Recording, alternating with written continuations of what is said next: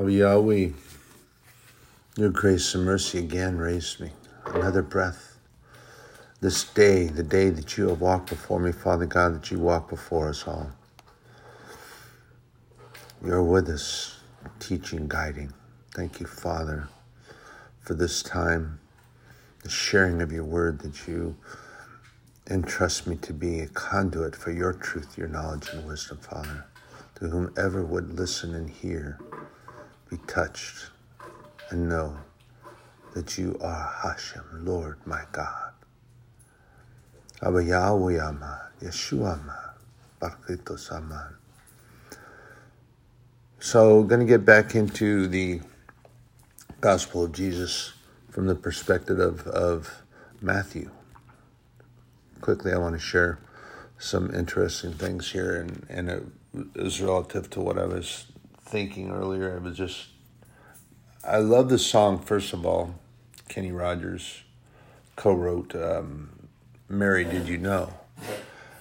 And thinking on this, I see that as actually a rhetorical question, because anyone asking, of course Mary knew. Of course Mary knew. She was spoken to by the angel of God. She received vision, and she knew in her heart the causation of his cousin John inside the womb of Elizabeth when Mary visited, the jumping and the leaping, and they both knew what was coming. They both knew. Mothers. Yes, there are some wicked mothers in this world, unfortunately and sadly. And there are some, so wonderful mothers. Mary, Elizabeth, and one here had shared in my reading this morning is that we don't hear really anything about David's mother, but we know that what he learned about in relationship to God came from his mother. We know that Jesse was his father, but we don't hear much about his mother. But we also know that when Saul was very agitated and he was hunting for David,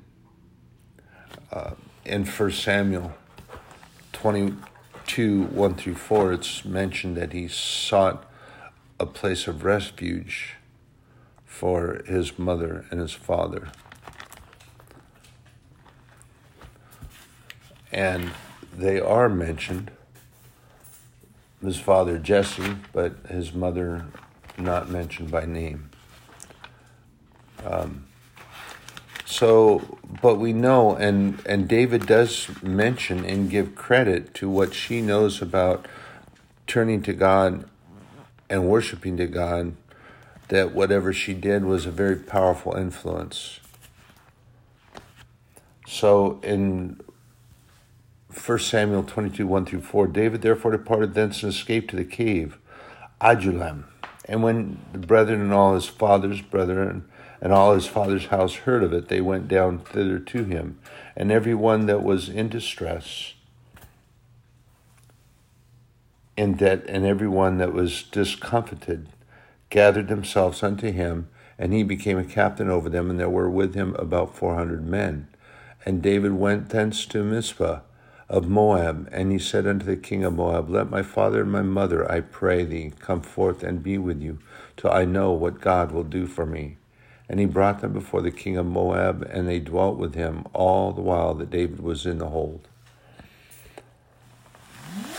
So, this person important to David and taught him how he should be with the Lord. I mean, his mother was, of course, she gave him birth, but she was important enough to him and his influence and his learning about God that it reflects, and he honors her by telling us about that. So in 86, I mean, basically that is devoted to her and talking about her.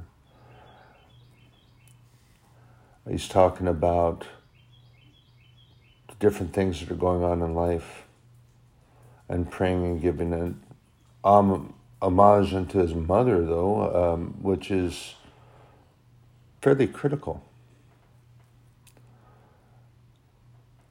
It's critical because he turned to God every opportunity he had, because his mother turned to God whenever she knew that there were issues that were coming up and needed to be somewhere of import. And she went to God. And back to Kenny Rogers. Don't get your knickers in a twist over this one. I love Kenny Rogers' music as well. And I also love the song. But back again, yes, Mary knew. Mary knew who her son was going to be. Probably, I would imagine that she didn't know about the crucifixion. She realized that they didn't appreciate him much at all. They didn't believe him. They didn't listen to his truth. They countered everything he said with hatred and some sort of retribution that they wanted to get on Jesus.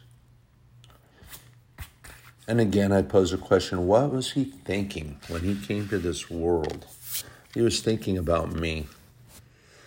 I was on his mind when he came to be crucified. And again, personalize the scripture, personalize the word of God. God doesn't mind. You have to understand and realize that there's desires that God has in his heart. He has for us. And you say, what could God possibly want from me? Well, he wants your heart, first of all. He wants you to be faithful. He wants you to believe in Jesus. And he desires a personal relationship with each one of us. Each and every one of us. And that means talking to him, abiding with God. Not just reading the Bible, but abiding with him means that you share conversation and you share things. I love what God shares with me, the opportunity for me to be the conduit for the words from his treasury. Continuing, Matthew chapter 3.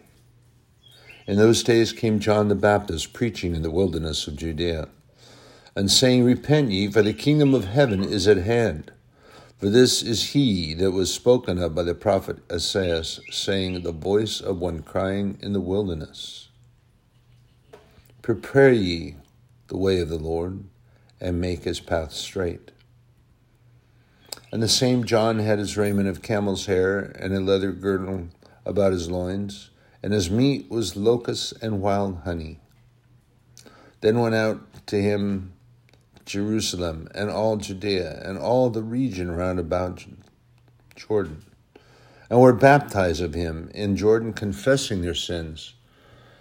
But when he saw many of the Pharisees and Sadducees come to his baptism, he said unto them, O generation of vipers, who hath warned you to flee from the wrath to come? Bring forth, therefore, fruits meet for repentance. And think not to say within yourselves, We have Abraham to our father. And for I am said unto you that God is able of those stones to raise up children unto Abraham. And now also the axe is laid upon the root of the trees. Therefore every tree which bringeth not forth good fruit is hewn down and cast into the fire.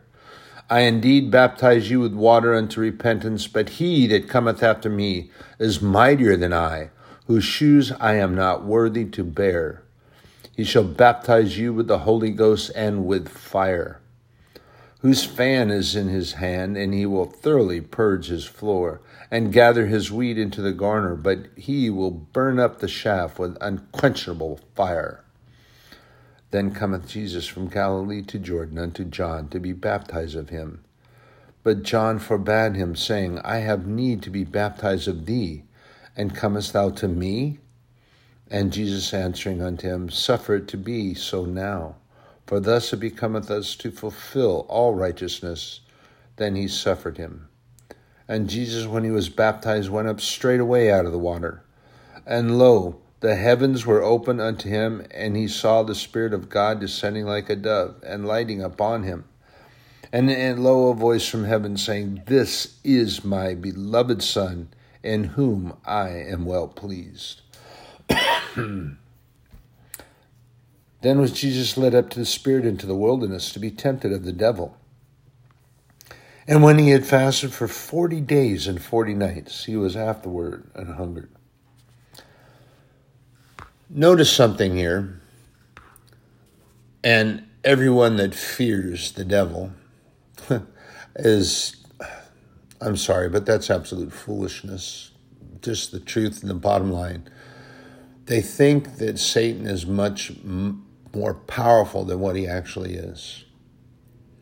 We have been given authority, and we can claim that authority. We declare that authority. I declare that authority, but do you grab on and claim it? See, there's a difference. You can say, yeah, Jesus gave us authority, but do you hold on to it and claim that and say, minions of Satan, I rebuke you in Jesus' name. Satan, be gone. I rebuke you and all that work for you in the name of my Lord Jesus.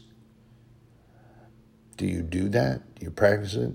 I'll be quite honest with you. There's situations that have come up on mine, and knowing that I have the authority,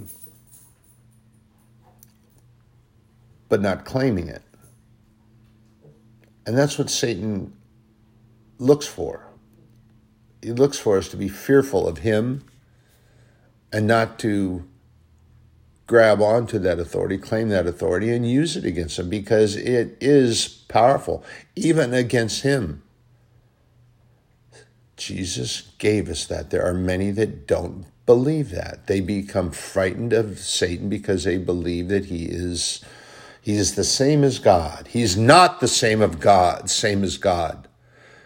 He can't be everywhere. Why do you think he has so many minions that operate for him and that he manipulates and controls so many? Because he can't be everywhere.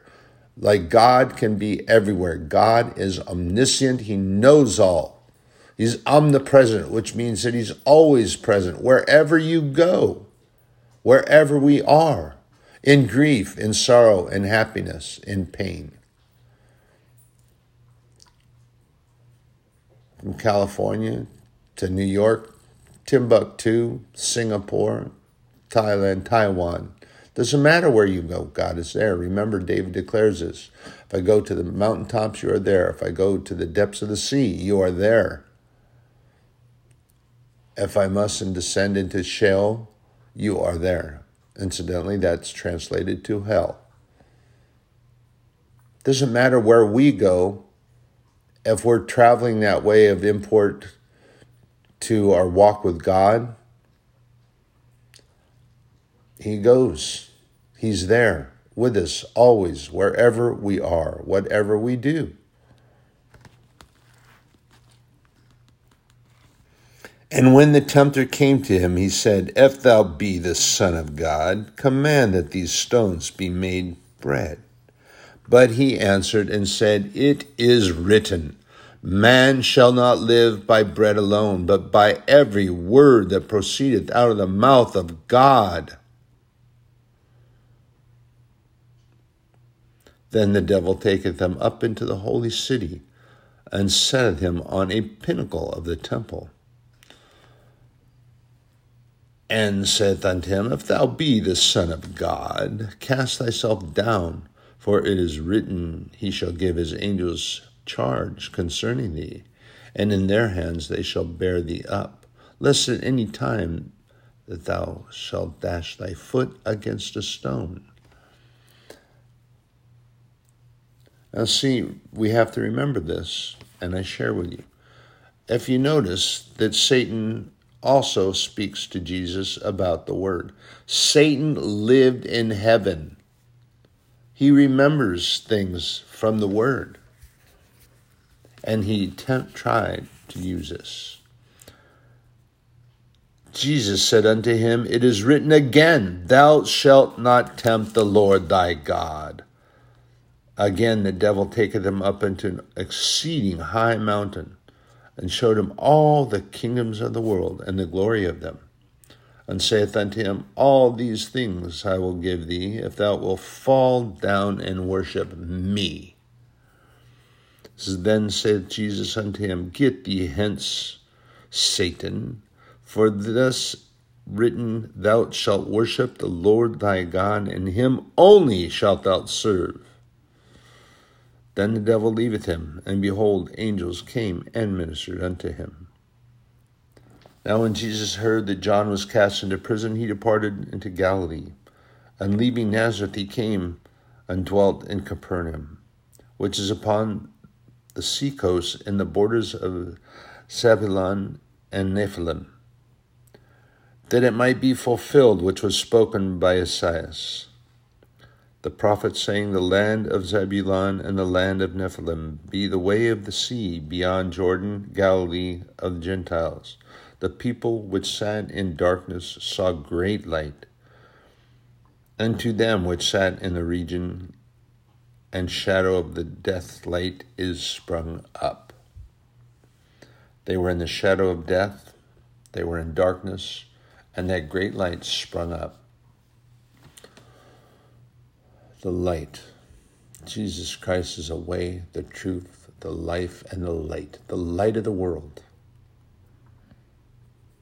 From that time Jesus began to preach and to say, Repent, for the kingdom of heaven is at hand. And Jesus, walking by the Sea of Galilee, saw two brethren, Simon called Peter, and Andrew his brother, casting a net into the sea, for they were fishers. And he saith unto them, Follow me, and I will make you fishers of men. And they straightway left their nets and followed him. And going on from thence, he saw other two brethren, James the son of Zebedee, and John his brother, in a ship with Zebedee their father, mending their nets. And he called them. And they immediately left the ship and their father, and followed him. And Jesus went all about Galilee, teaching in their synagogues, and preaching the gospel of the kingdom, and healing all manner of sickness and all manner of disease among the people. And his fame went throughout all Syria, and they brought unto him all sick people that were taken with divers diseases and torments, and those which were possessed with devils, and those which were lunatic, and those that had the palsy, and he healed them. There followed him great multitudes of people from Galilee, from the Decapolis, and from Jerusalem, and from Judea, and from beyond Jordan. Also remember this, that there were the Sanhedrin that had their little issues. They had their spies going on. They're wondering, who is this Jesus? This Jesus character that comes out here. He's pretty powerful. Look at all the people that follow him. They don't follow us. They're listening to some of the things we say, but when Jesus is in town or he comes by, oh man, they leave. They run to him. Why do you suppose that is? Jesus spoke with authority and truth, and that spirit went out from him, and it was recognized. The authority and the truth that he spoke, coming from the seat of God in heaven, is indeed a powerful thing. They didn't speak with that authority. They didn't have that authority. They didn't even know the Word of God, really. They couldn't speak of things from memory. They had to go look things up, and their argument was always that Jesus was a blasphemer. And as he declared to them, and I will paraphrase here as well, you wouldn't know the word of truth if it came up and bit you. Okay. So I took a little liberty there. That's true. I did.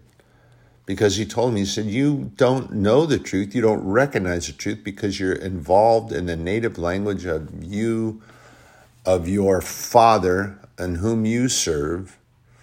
And your father is Satan. My father is God in heaven above, who gave the words of all the Torah and all the scriptures and gave Moses the law to begin with, and you don't recognize that truth. You don't recognize where I come from because your eyes are scaled over because you are listening and heeding and following your father, Satan. They didn't like a lot of things that Jesus did. They didn't like a lot of things that Jesus spoke. But never forget this. It is very important. Even while he was being crucified and hung on the nail and being scoffed at, spat upon by these men who were of the Sanhedrin, who claimed to be the authority, the high authority, when Jesus was stumbling down the road because he'd been beaten so sorely and taken, and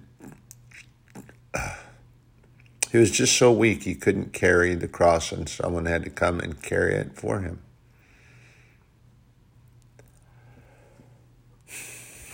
Even in that stage, even at that point, and he was hanging on the cross to die. He was hanging on the cross to die for me. He looked to heaven, and he looked down at these men who were scoffing at him and shaking their fists at him. And he said, "Father, forgive them, for they know not what they do." They didn't know what they were doing. They had no idea. They had no clue as to the authority that he possessed. They had no idea who he was. But there were many who gathered who did know. And they stayed, and they saw the storm come in when he gave up the ghost. Continuing in Matthew 5. And seeing the multitudes, he went up into a mountain. When he was sent, his disciples came unto him, and he opened his mouth and taught them, saying, Blessed are the poor in spirit, for theirs is the kingdom of heaven. Blessed are they that mourn, for they shall be comforted. Blessed are the meek, for they shall inherit the earth. Blessed are they which hunger and their thirst after righteousness, for they shall be filled.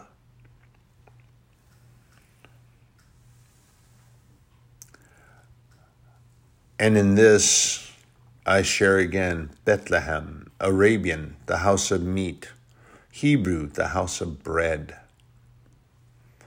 The Word of God, Jesus, was the Word, and the Word was with God from the beginning, and the Word was made flesh.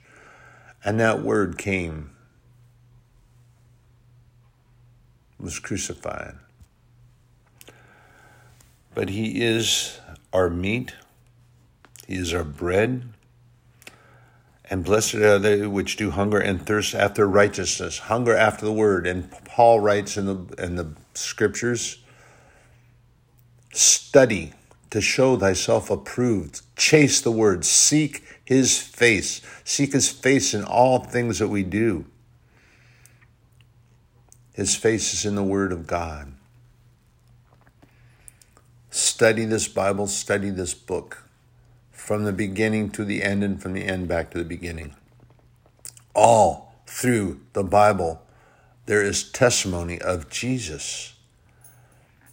I share again with you, Nebuchadnezzar saw him in the furnace when Hananiah, Mishael, and Azariah were thrown into the fiery furnace, and it was so hot that those that came to cast them in were consumed by that heat and the fire of the furnace. And Nebuchadnezzar sitting on his throne at the opening of the furnace so that he could see them in there dancing around just before they perished. But something interesting. Again with the rhetorical question, because I believe he knew the answer already.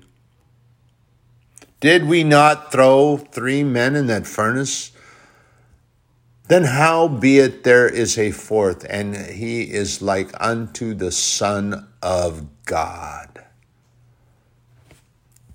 So there are excerpts and portions in the Bible that I would remind those, and even those that claim to be Christian, that there's a separation, that Jesus didn't come until he was born of Mary in the stable, laid in a manger. Well, that's not true.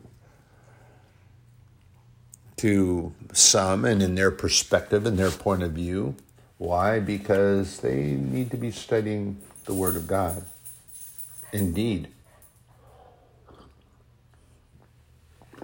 Oh, so truth be told, and that I will tell, the Word of God declares that Jesus was in the Old Testament. Before he came, before he was crucified, Nebuchadnezzar saw him. Joshua saw him going down the path into the valley of Jericho. He encountered the Lord. The Lord declared himself to him as captain of the hosts of heaven. I take no side. We err in the ways that we think that God is going to answer our prayer many times, and I heard it happening during the Trump-Biden debacle that took place in this country and split this country right down the middle. Praying for one over the other. God does not operate that way. God works in the body of righteousness. You pray for uprightness, you pray for truth, and God will sort that truth out. But you don't pray for God to take side and have one candidate to be above the other. Don't you think that God knows who is appropriate? And then, of course, there are those who would question, then why would God? Why would God? Why would God? You don't question God. You don't have the authority to do that. The authority we have been given is over the enemies of those who walk in the light and walk in his word and do his bidding as is commanded us to share the gospel so that everyone would have an opportunity to hear the word of God. You don't have the authority to question God. Well, what were you thinking? What were you doing? Don't you know, omniscient, all-knowing? Yes, he does. Yes, he does know. But here's the thing, too, you have to understand. God made us a creation with a free will choice. A choice to follow his word, follow his teaching, follow his footsteps, be like Jesus, have the Holy Spirit to guide our walk and our steps, or choose to turn our back on him and do how we're going to do. God will allow things to take place. Trust me in this, brothers and sisters. He will allow things to happen in order to teach us a lesson and bring us up. And that's what those things are intended for, is to bring us up and strengthen our faith. And yet there are so many who claim to be Christians. They tap that little label on their forehead and make sure that it's glued in place so that everyone can see it. I am Christian. No, you're not. Self-proclaimed, yes. Are you? No.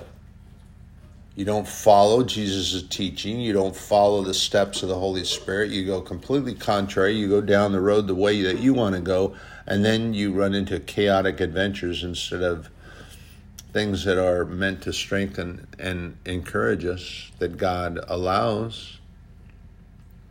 And that's an arrogance. Remember, I've shared with you before.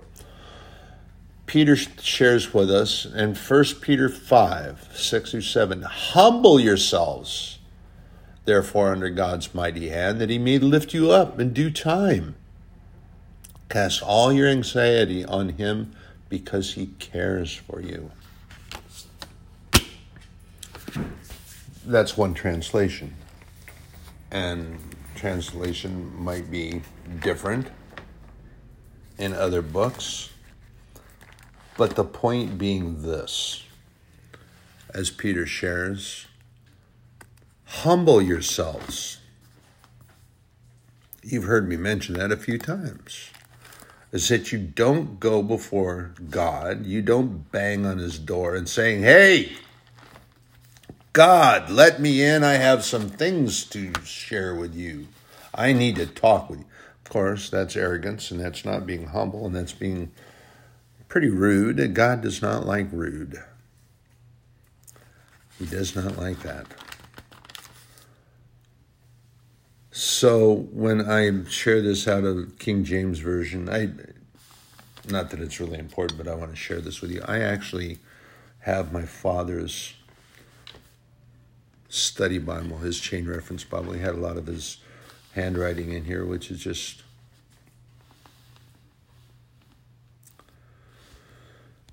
I think it's an important analogy that I use my father as an example.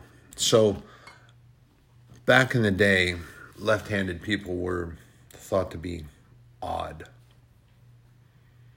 And I'll share this with you. My father was a peculiar man, but he was peculiar in the fact that he was a strong man of God, and God had intention for him. God made him, and he wrote with his left hand.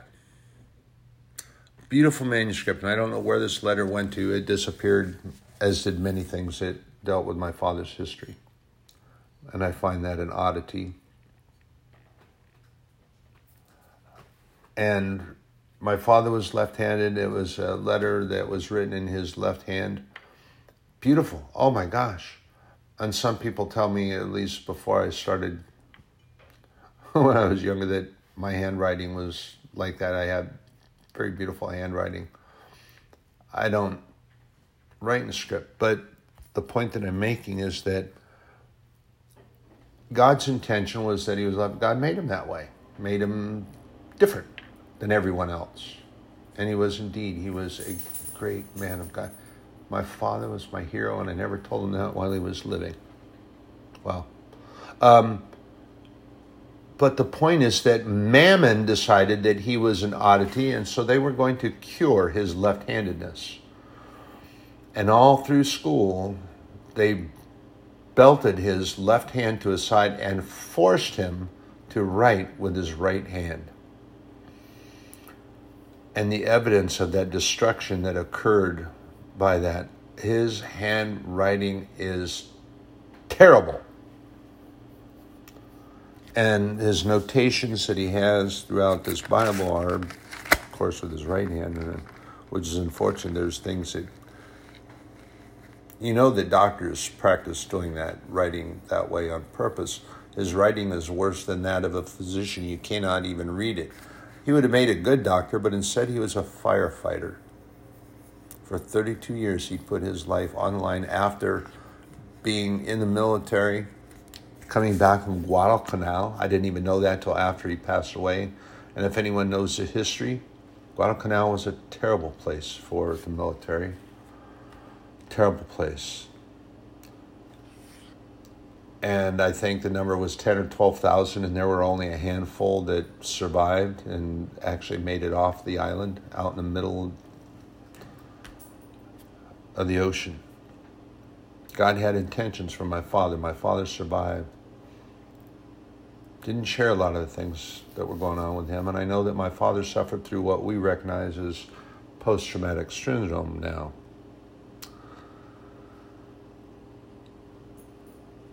But I'm sharing this with you.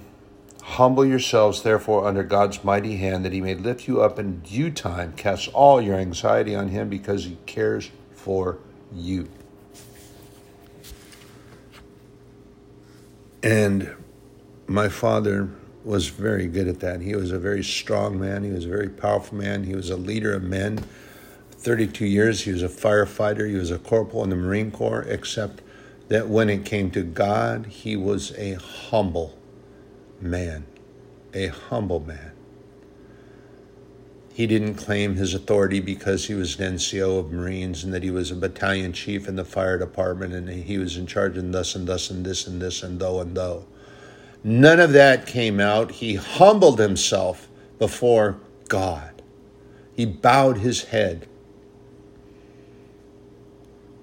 And he recognized the authority that God had. My mother and father never preached to me. Of course, when I was younger and getting in trouble, I was thinking, why are you always preaching to me? But that's not what they were doing. And they didn't even preach to me according to the Word of God, but they led by example.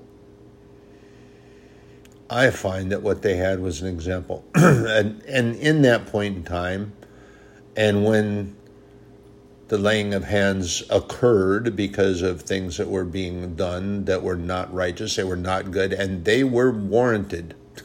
Yes, they were. And as the scripture says, if you don't lay on the hands and you are going to spoil the child and they won't be guided. There are lessons to be taught.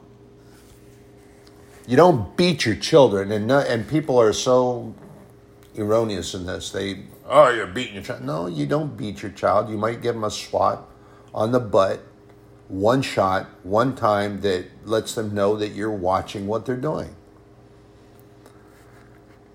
I'm going to share this with you.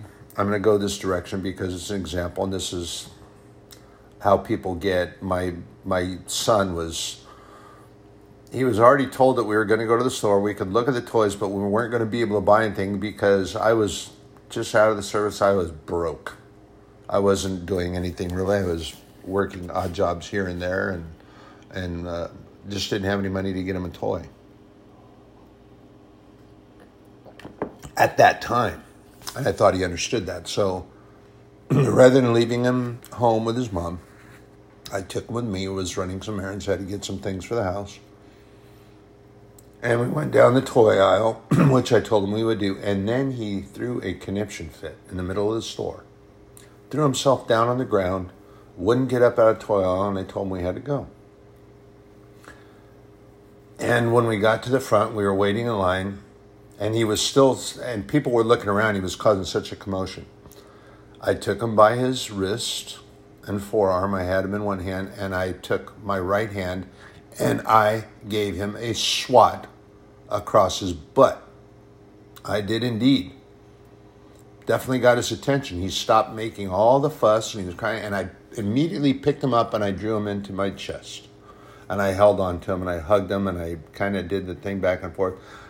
Well, a young cashier who decided to stick her proboscis into the flower of what I was doing with my son came up and said that I should be ashamed and this and that and beating my son. I looked at her and I said, excuse me. I said, first of all, I didn't beat my child. I gave him a swat on his behind because he was misbehaving terribly. And I said, you see all those people in line that are waiting for you to get on your job because you felt it necessary to leave your cash register and come and try to counsel me on exercising parent over my son. I said, you need to get back to your job. If you intend that you really want to do something, find a telephone and you call the sheriff. Nobody else interfered. Nobody said anything. No sheriff was called, nothing. And then when we got done and we went outside, I sat down with him and I just held him. And he was whimpering. He wasn't crying or throwing a conniption fit like he was doing in the store. And I pulled him in close. And while he was in close and he didn't want to look at me because he was upset, of course he was. But I said, didn't Daddy tell you that we couldn't do that today? That we would come back? And through his sniffling, he said, yes. I said, then why did you do that? I wanted it right now. And I said, but son, I love you. I told you we'd come back. We can't do it right now. We'll come back and we'll get that very same toy if you still want it later, but when we can. I said, but don't do that in the store anymore. I said, if I tell you something is going to be a certain way, and this is the important thing, and I believe that it was an important relationship, is that whenever I shared with my son and I worked hard at keeping my word to him and let that choice be his. God does that with us. He keeps his word to us all the time, and he has given us a free will choice. He lets us decide. Are we going to follow what he teaches or what he shares, or are we going to go on our own and we're going to be in charge? Which I've shared with you in Hebrews 11, the hall of faith, as some share it to be, indicates that there are many characters in there that have done that very thing, and they have not followed, and they tried to step out and do it on their own. When we step out and we try to do things on our own, it becomes, dare I say, chaotic. that we have to remember that we have to thank the Lord, and even it's smack dab in the middle of things. And we have to look at things of where we need to let go and give those cares to God and let Him have them. And do we trust Him that He's going to be able to lead us as He chooses? Or are we still trying to do things and go according to our thought process? That doesn't turn out well, not well at all. And there are examples of those individuals, and if you go back in their old story, go back to the Old Testament and find them, you will find that they failed, but once they let go and they looked at God and said, guide my steps, everything worked out. We have to recognize His authority, that our authority is given so far, but we don't have the authority to tell God what our thoughts are and that He should be going according to our way. No. We need to pray to God, even in the midst of things that are crumbling around. Like when Elijah was on Hebron and he was out there and the wind was blowing, the firestorm came and the thunder and the lightning and the crashing, and you couldn't hear God speaking because He was in the middle of all that was going on and everything was a distraction. But once He got set aside, and this in itself is a lesson that we need to learn. Sometimes, brothers and sisters, we need to separate ourselves from all that noise and everything that's going on out and around us that cause that distraction that, of course, Satan takes great delight in. And we separate, and we can hear the still, small voice. God does not need to thunder and roar, as He can quite easily. I mean, His voice, He is the Almighty God, creator of all things, that He can raise His voice so loud that it would be heard around the world, if not farther. It could be.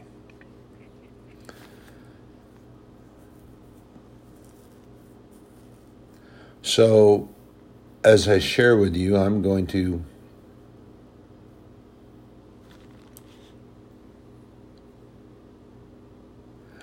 actually, the declaration to 2 Peter chapter 5, this is important.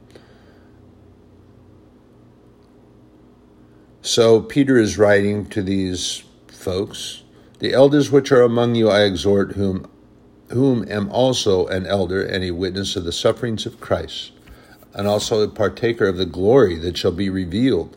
Feed the flock of God which is among you, taking the oversight thereof, not by constraint, but willingly, not for filthy lucre, but of a ready mind.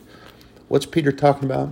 Sharing the gospel of Jesus Christ, the Lord who came to sacrifice Himself for us anyway. What was He thinking in doing that? He was thinking about me. And each one of you need to make that a personal testimony. John, Jane, Joe, James, Mary, Bob. What was He thinking? He was thinking about me. Each of you, think of it that way. Many just read the scripture and He came for the world.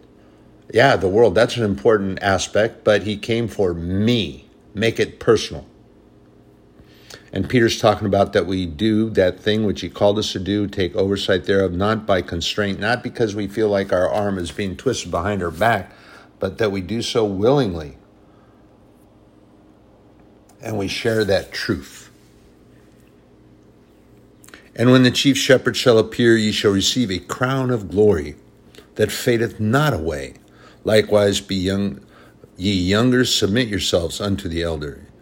Yea, all of you be subject one to another, and be clothed with a humility. For God resisteth the proud, and giveth grace to the humble. Humble yourselves, therefore, under the mighty hand of God, that He may exalt you in due time. So there's going to be a time where we will be lifted up and we won't need to be that. But in the presence of God, we are humble. We are directed to be humble. We need to be humble. We can't be. Now, if you look at Peter, okay, there's an example. He's writing these things because he learned these lessons.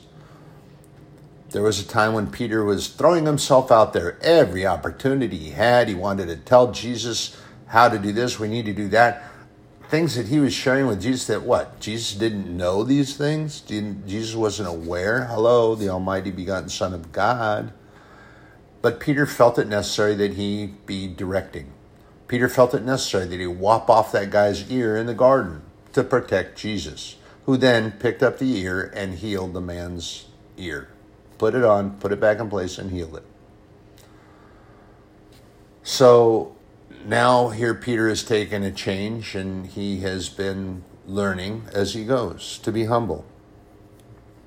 David writes in Psalms 62:8, "Trust in him at all times, O people, pour out your hearts to him, for God is our refuge." And Paul writes in 1 Thessalonians 5:18, "Give thanks in all circumstances, for this is God's will for you in Christ Jesus." So, brothers and sisters, we need to humble ourselves.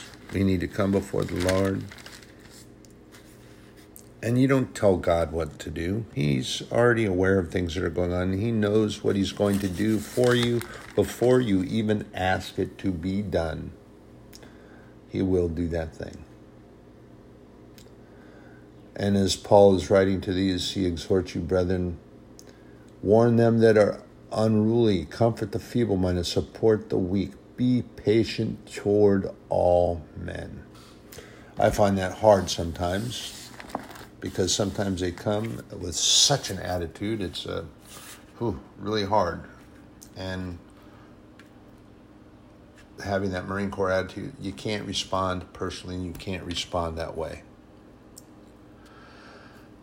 We need to just follow the teachings of our Lord. We need to follow the guidance of the Holy Spirit. We need to have faith in God.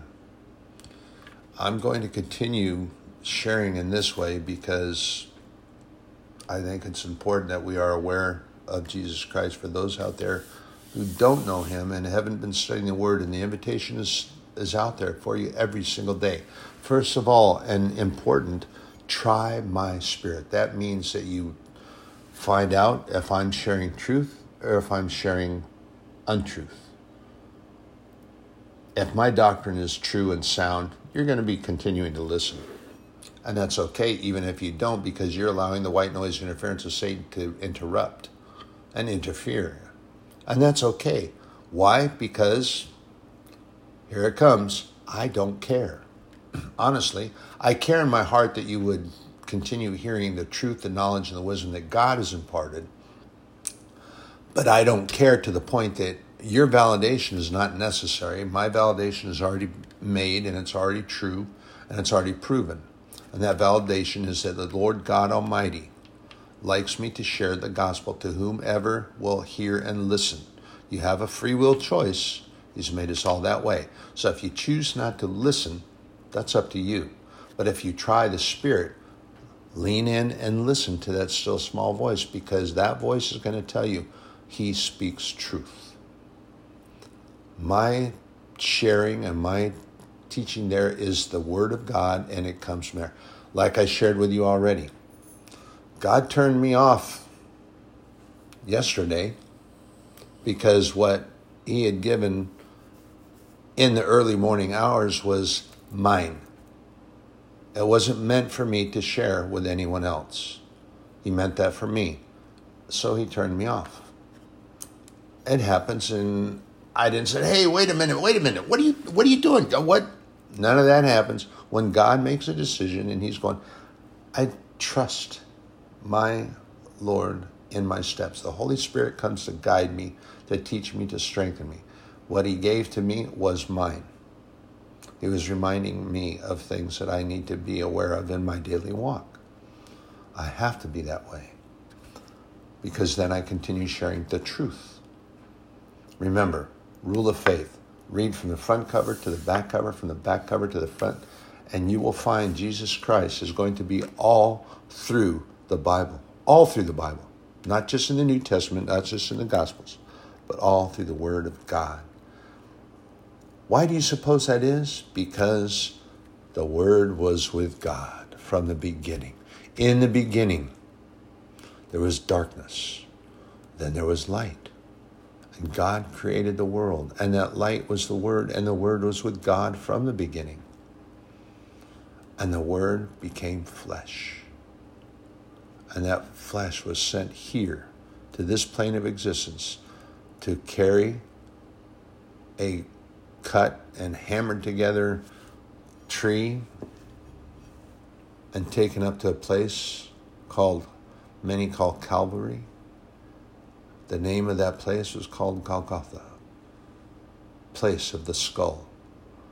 Because David, you see how this all kind of ties together, if you're paying attention? When David cut off Goliath's head, he brought it back. And the high priest, who decided that it was dirty, and oh my gosh, if it was going to be in there, then it was going to contaminate everything. See, this is what they were so worried about. Touching or doing anything was going to contaminate everything. And see, Jesus was teaching contrary to their teaching, that he put his hands on people. He healed their sickness. He healed their leprosy. He healed their palsy. He healed their eyesight by putting on his hand, touching them. Putting their hand. Pharisees couldn't have any of that, because if they did that, then they themselves would be unclean. Where is thy faith?